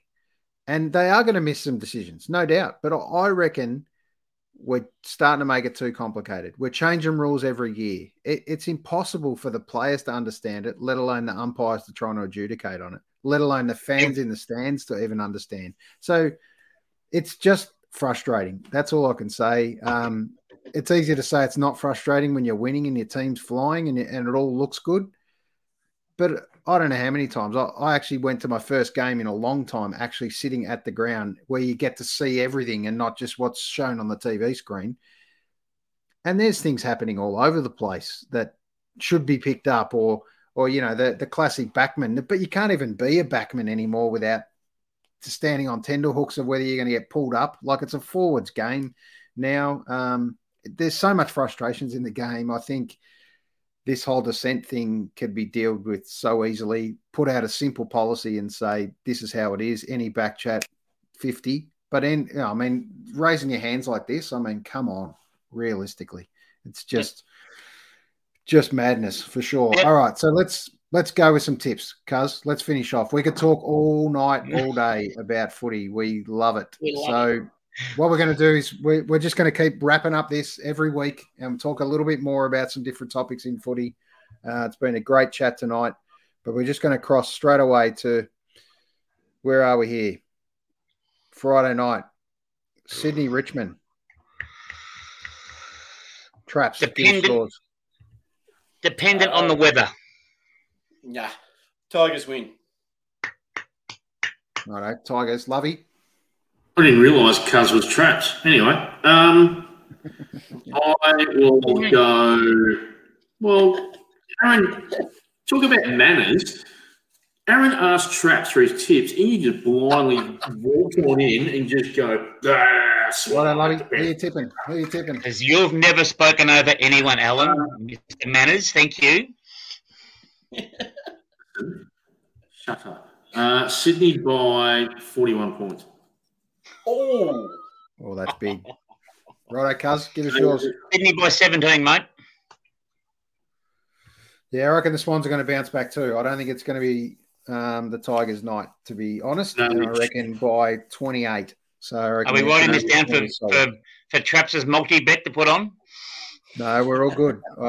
We can review the tape, fair to say. All right, let's cross to Saturday. Brisbane. Let's kick off with Brisbane Giants. This is at the Gabba. For me, it's Brisbane all over. 38 Agreed. points. Cuz, let's go with you. You're up. 36 points. Yeah, I'm the same, mate. Brisbane easy. Lovey. Lions by 9 points. Close one. Righto. 9 points. Brisbane by 20 to 35. Well, we're going margins too. Okay. I like you. You're giving yourself a big window, mate. Next thing you'll hear from Traps, it'll be 23.5 points. Thanks. Yeah. Narrow the focus, Traps. We need a number. All right. 19. 19. Okay. All right. He didn't even stay in his range anyway. Yeah, exactly. You shortened it up. The Cats and the Crows. We are down at GMHBA on, it's a 1:45 start.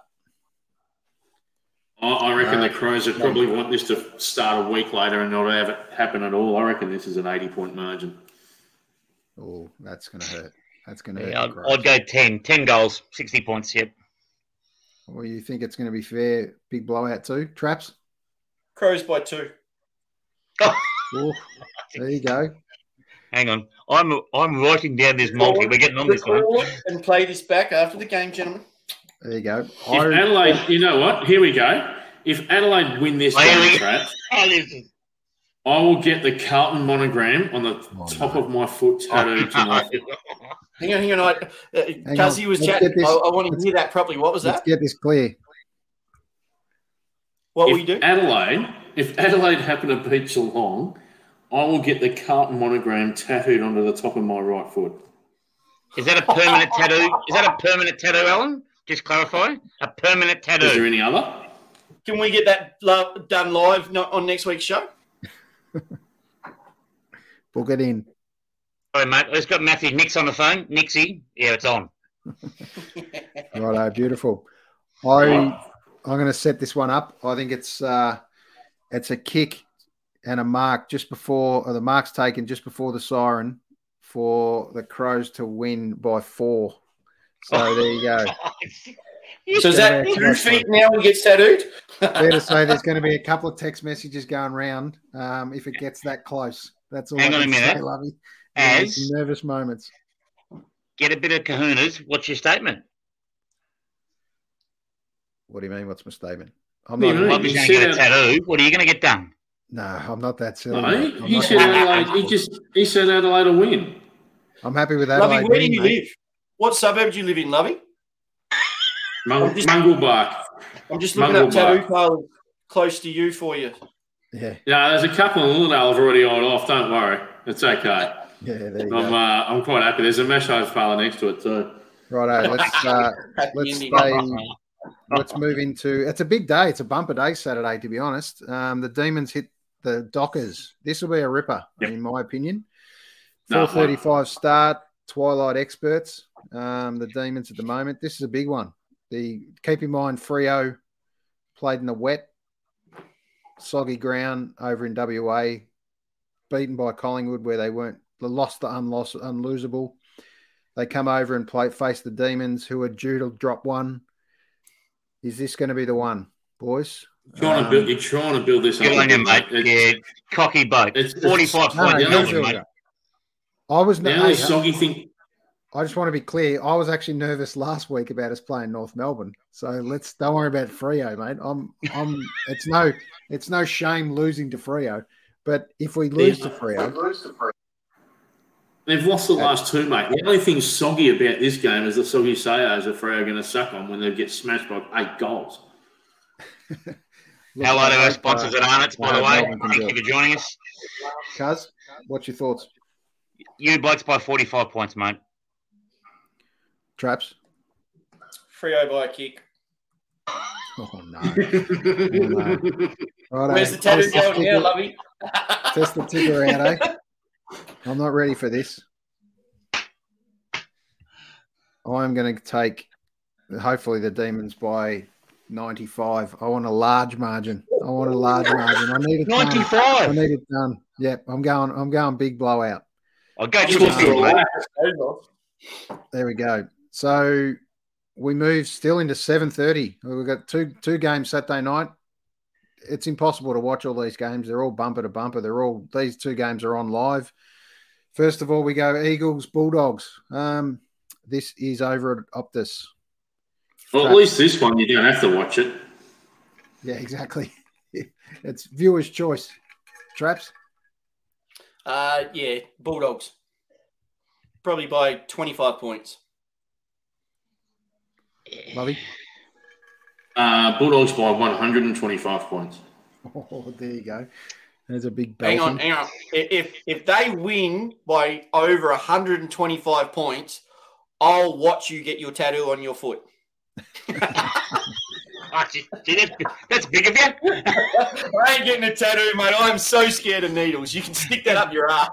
The needle, the tattoo. Aaron, it sounds like the potty needs to come into the tattoo parlor. The studio needs to come in. Oh, That's what it sounds like. you get the booking and get it ready, mate. We'll be there. We'll be there with it. And Cuz will bring the onions. Come on, Adelaide, is all I can say. Right, like you were saying about the Demons will lose one eventually.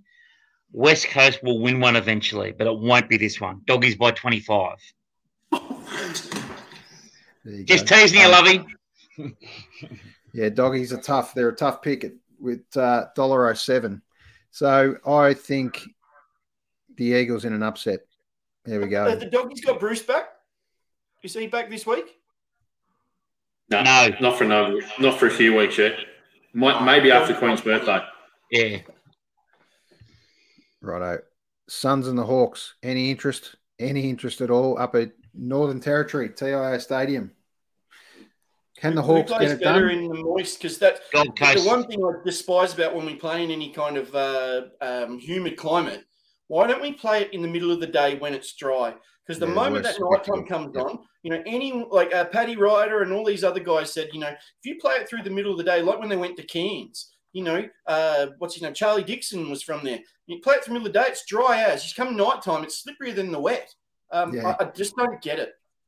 Wait till they get the 20th team in the AFL and they play in the Northern Territory all the time. Heard it first here. Traps. 26th of May. Traps, just on that, mate. Do you suggest at 2:30? Would that be too late, or so if they have first bounce at 2:30? Anything that just before that kind of dust settles, as soon as the sun goes down, the moisture just goes through the roof. It's ridiculous. So anyone who's played those like St. I can't remember the league called, like St. Mary's, Palmerston, all that kind of in the that kind of league, the moment they're at night time, that's it. The slipperiness of that ball, it's polar opposites to a couple of hours earlier. That's a great point. I know it looks better, but for the teams, for the players, such a better brand of football will be played. What was the scoreline last time the Saints were up there not long ago? What was it? 3 goals, 18 or some crap to 4 goals, 11 or whatever. I mean, Is that the game they beat Port by a point last kick of the day or something? Was that one? Yeah. Port beat Saints by a point. 4 goals, 18. 4 goals, 18. St Kilda to 5 goals, 13. That was the one in Cairns, wasn't it? Yeah, it's trash football. Yeah. It's trash. I mean, Melbourne during that rebuilding phase made all the fatal mistakes of trying to build the game in Northern Territory and play night games. So I remember it well, mate. We just could not take a trick up there.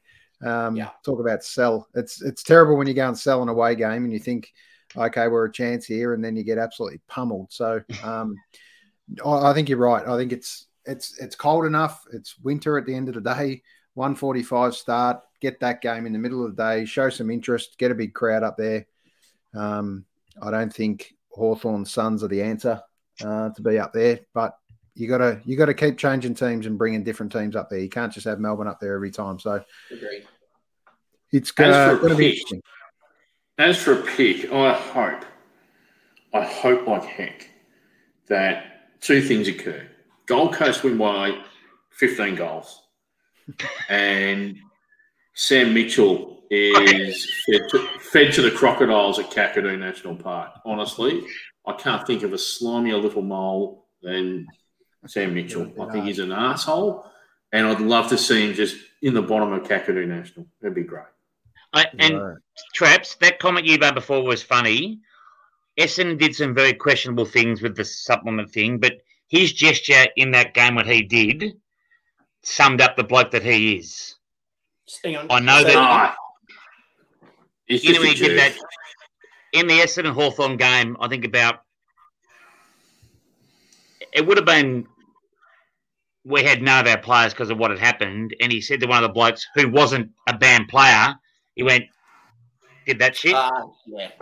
Yeah. Now, I know that, as the record says, that he is the Brownlow medalist, as is Mr. Cochin. Cochin at least had the respect to ring Job and say, "Mate, I'm the Brown. It's shallow." The other bloke didn't. He is a weed. Yep. I just was wondering where his anger was coming from. I knew there was a story. I just wanted to hear it. Weed of a man. Agreed. Yes. We'll move on now. Thank you. Yeah. Talk about second chances. Maybe we just need to He's had let plenty that of one chances, go, mate. boys. Cuz, second chances, mate. There's a couple of people you need to give second chances after your comments tonight. Just Oh, let who? it go. Who? mate. Let it go. Chris Scott. Righto. Yeah. Here we go, boys. The battle of the. I want to pick Hawthorn first. Oh, sorry. Yeah, I'm picking Hawthorn by 18 points. Who'd you go, Lovey? You said Gold Coast by 90. Was it 95 points? 94. And some I I'm think being- Gold Coast by 4 goals. I'm being modest. I don't want to be too big on it. Gold Coast by 90. I think Lovey's favourite coach will get it done up there. And it will be, I will be the Suns, actually, who is Lovey's favourite coach. He's a big rap. I think the Suns will get it done by a goal. It's going to be a close one, given those slippery conditions. All right, let's move on to Sunday's action. 3 games on the Sunday. We've got St Kilda and North. Do we have to? Yeah, we do have to. North are paying $9. St Kilda almost almost on the line, paying $1.07. Gamble responsibly. Move on. Move next one. Saints. And North, any chance? No. Okay, how close can they get? 60. I'd put Frankston ahead of North Melbourne right now. Port Melbourne. Yep. Probably. Don't hold are back gonna that, win Alan. one. Going to be. They're gonna I win think one. 10 goals St Kilda. Yep. How good is that Max King going to be when he fully develops as a man? Who's the better king? Oh, Max. the Gold Coast one's just as good, but yeah, Max has had a little bit more airtime. The other one had a knee injury, didn't he? He's had a bit of Yeah, he's had his second one now. So for me, Max naturally becomes the better one just because of longevity. It's like that Curnow Mackay thing. Who would you rather have? Well, I'd rather have Max King out of the 2 King boys right now. So beautiful jump, great kick. Yeah, I like the look of him. Yeah. And has the form of possibly the best tap ruckman in the league in Paddy Ryder. Yeah, yep. not Absolutely. He's got Still a lot wouldn't of have him in people my top making 5, but he's playing well. longevity kind of last by having King down forward. Look, I'd love to see the Saints kind of make some rattle in finals the next year or two after we win, of course. But Don't get Caveats. too- All right, Saints North. I think the Saints by 45-ish. All right, Collingwood Carlton. The battle of the old crew. They're much, Let Traps go. See, Yeah, the one thing I miss, boys, is like we're talking about football and stuff. The rivalries aren't what they used to be. Like, I'm not sure how much you guys are into the NHL, but like the Calgary versus Edmonton at the moment, the Battle of Alberta.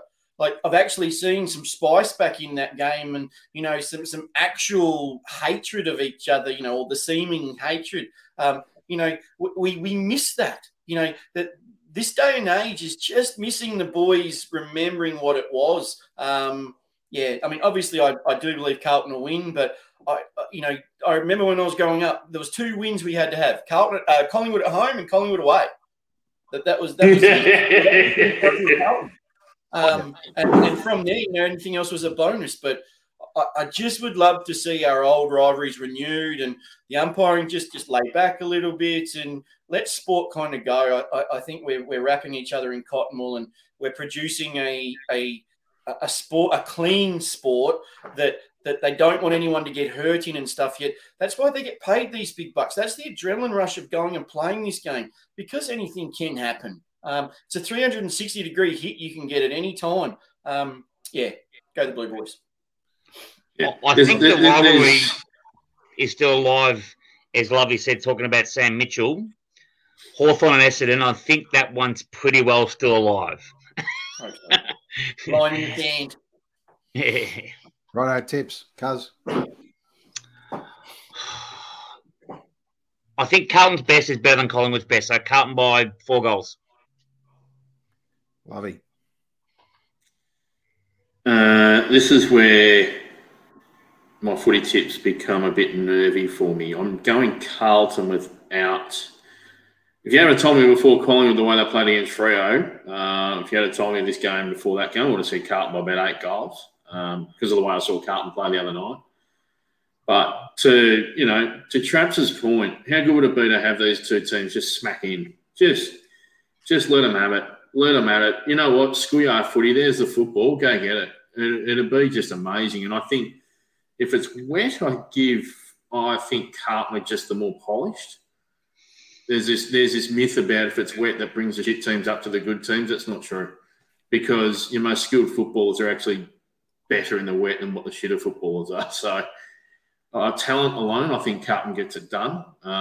If it's wet, even more so. For me, I'm comfortable with Carlton getting the win, but geez, these games are always good. Carlton, Collingwood, they should be. They're just crackers. Yeah. Yep, they're great fun to watch, especially on a Sunday afternoon on the couch. So I think Collingwood come back after being against Freo in the wet. They're going to have it wet again. I think they're going to have a little third quarter fade out. The Blues are going to come home, and the Blues are going to knock them off by 16 points. So I'm excited for the Blues. Let's get another one in the belt. They're going to play finals. Traps. So get your cash ready. Save up, mate. And, I'm sitting on the couch, mate. I'll be sitting on the couch watching. I don't want to sit there and be in the stands. I'm a bad supporter at a ground. Unless I'm in a bed. No, that's okay. Nothing wrong with the couch, mate. Just means it's a better party. So, all right. I think we've let's go to the last game. This could be an interesting one. 4:40, Port Adelaide and Essendon. Where does it leave the Bombers? Cuz. Shitsville. Look, Hart, I'd love to see us win. We need to win. But I think Port, where they're at the moment, should win by 30 points plus. Yep, Traps. Did any of you boys watch the game last week with the Bombers against Richmond? Yeah. How did they react to what Rutten said? Remember he said, you'll see a different Essendon, you'll see a lot tougher, harder, ruthless, defending each other, all that kind of crap after Jake Shields got kind of roasted by Parker. Did they come out and show it? How much can you show in this modified, clean concept of the sport now? Right. How much can you actually show? I mean, that's what I was intrigued about. Yeah, look, they stuck up. They stuck up for themselves in the obvious scenarios, but in the clinches, it still comes down to the fact that we're just not hard enough across the football when we need to be. Richmond were. They won the one-on-ones, and that's what we're not getting done at the moment, is that one-on-one contest that then creates a 2-on-1, 3-on-2, 2-on-3, 4-on-3. We're not doing that at the moment, and that's what's hurting us more than anything else. It's not the toughness aspect of it. We're just not disciplined enough to help ourselves and help each other on the field. And we're not doing that. Port by 10 goals. Yeah. Yep. I'm just sick and tired of hearing let's just have more effort. We've got a list that should be winning games of football. So who's accountable for that? Yep. You know, I don't want us to be talking like a North Melbourne. Well, as long as you give effort, fucking hell, I say that every day to my work colleagues, and even then it just sounds a bit drab. It's like, you know, you're there to win games of football. We have the talent to win games of football, so we should be expecting to win games of footy. End of story. So on that note, I say Essendon by 4 points. Because we should be winning games of football. Yeah, I'm with you, Lovey. I think they talked about line in the sand games and all this sort of stuff. That was supposed to be last week. It has to be this week because they didn't pull it off last week. They have to show effort. Lovey, you said it beautifully. Effort takes nothing other than doing it. It's an expectation that's just supposed to be there. You shouldn't have to talk about giving effort. It should just be done, right? And then it's just about the final execution from there. We talk about teams being 10% off and all that sort of stuff, and any team will beat anyone. Essendon seem to start 30% off, and then how are they going to catch up? You know, it's just not going to happen in today's game. So they've got to start well. We all know that. I mean, everyone talks about that. Start well and you're a chance. And it's got to be prolonged. You know, they can't have a quiet second quarter then after starting well. They've got to continue it and be in the game. If they're in the game by three-quarter time, I think they win it. So let's get on the Bombers. Let's try and have an upbeat show next week, chatting about the Bombers. We'll talk a little bit about the big freeze as well. Lovey, you touched on that. Yeah, I'm only wearing this tonight because I'm not sure I don't know if we're going to have another potty before Queen's birthday. We might, but if not, $25. It's free. It's the freeze number 8 now. It's Coles Express, Coles, Bunnings, $25. Reach into your Skyrocket, pay for it. If you don't even want to wear it, well, that's fine. But it's a pretty cool looking beanie anyhow. I think the Danaher's do a magnificent job of this, despite the obvious the obvious pitfalls with Neil at the moment. But what a wonderful cause. So yeah, just get behind it. Do what you can. Go to the G that day, even if as a neutral supporter. I reckon I'll probably get there actually if the tickets are available. So I just think the more we can do, and it gets back to what we're all agreed. What can you do for the person next year? And this is just one of those things. So yep. Get it done. Buy it. Happy days. Well said, Lovey. Well said. Great words, Lovey. Great words. Absolutely. Yeah, you never know which person you're going to know that's been touched with this terrible, terrible disease. Neil's been an incredible ambassador. And hopefully his fight is going to be proven to be worth it in the end. In respect, I think it'll be fruitful. There won't be a solution for him, sadly, as he's acknowledged very early in the piece. But the amount of money that's been raised, hopefully they can find a cure and not put as many more people through this terrible disease. So hopefully we can stop it in its tracks in the next few years. So, boys, I think we'll close up the show based on that. I think we got to the end of that. Just quickly, mate, just a quick shout out. Like, obviously, Eamon Dayan got a great cause. Love you mentioning that. Just a good friend of the show, Ryan Sterling. Yep. Dropped his latest album in my letterbox today, which is. Can you put it in the camera, Cuz? What's that? Can you put it in the camera? Come on, Molly. See that? There we go. Yep. Awesome. Righto. Beautiful. Good. Great friend of the show, and yeah, fantastic. Like talking about doing things for other people. And I'll just quickly read if you don't mind. He actually thanked us blokes on the podcast for helping him with his album. So, which is amazing. So talking about doing things for other people, that's what That's why Az started the potty. So, Traps, great to have you on board, mate. Good luck with your dirty, stinking, filthy Blues. Just on a somber note, just anyone affected by the shootings in Texas and anything like that. Yeah. And, we send our kids to school, and the worst thing I worry about with my daughter is being bullied or, some boy trying to do things I don't want them to do.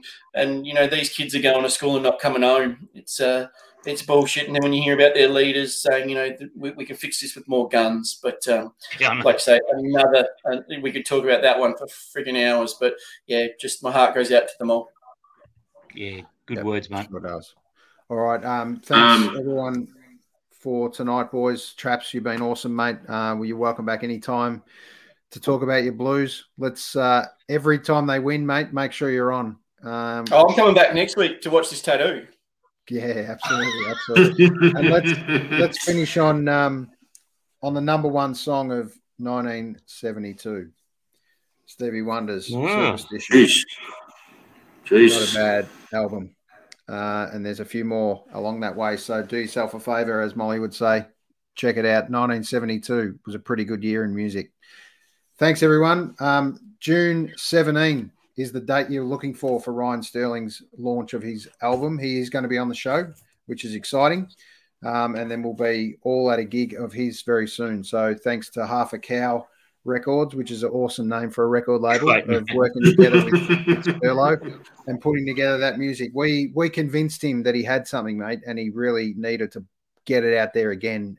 He was doubting himself whether he was going to continue to play live music during this time, during COVID. We got him. He was on the show number 1, and we look forward to having him on again. He's a great guy, loves us. We love him. It's well done, Sterlo. You've got it in the can. Time to get it out now. So we'll see you on the 17th. But just one more thing, Cuz. Sorry, Aaron. Yep, go for it. Yeah. Happy birthday, you sexy beast. Look after yourself. Cheers, mate. We will talk soon. And on this note, go get 'em.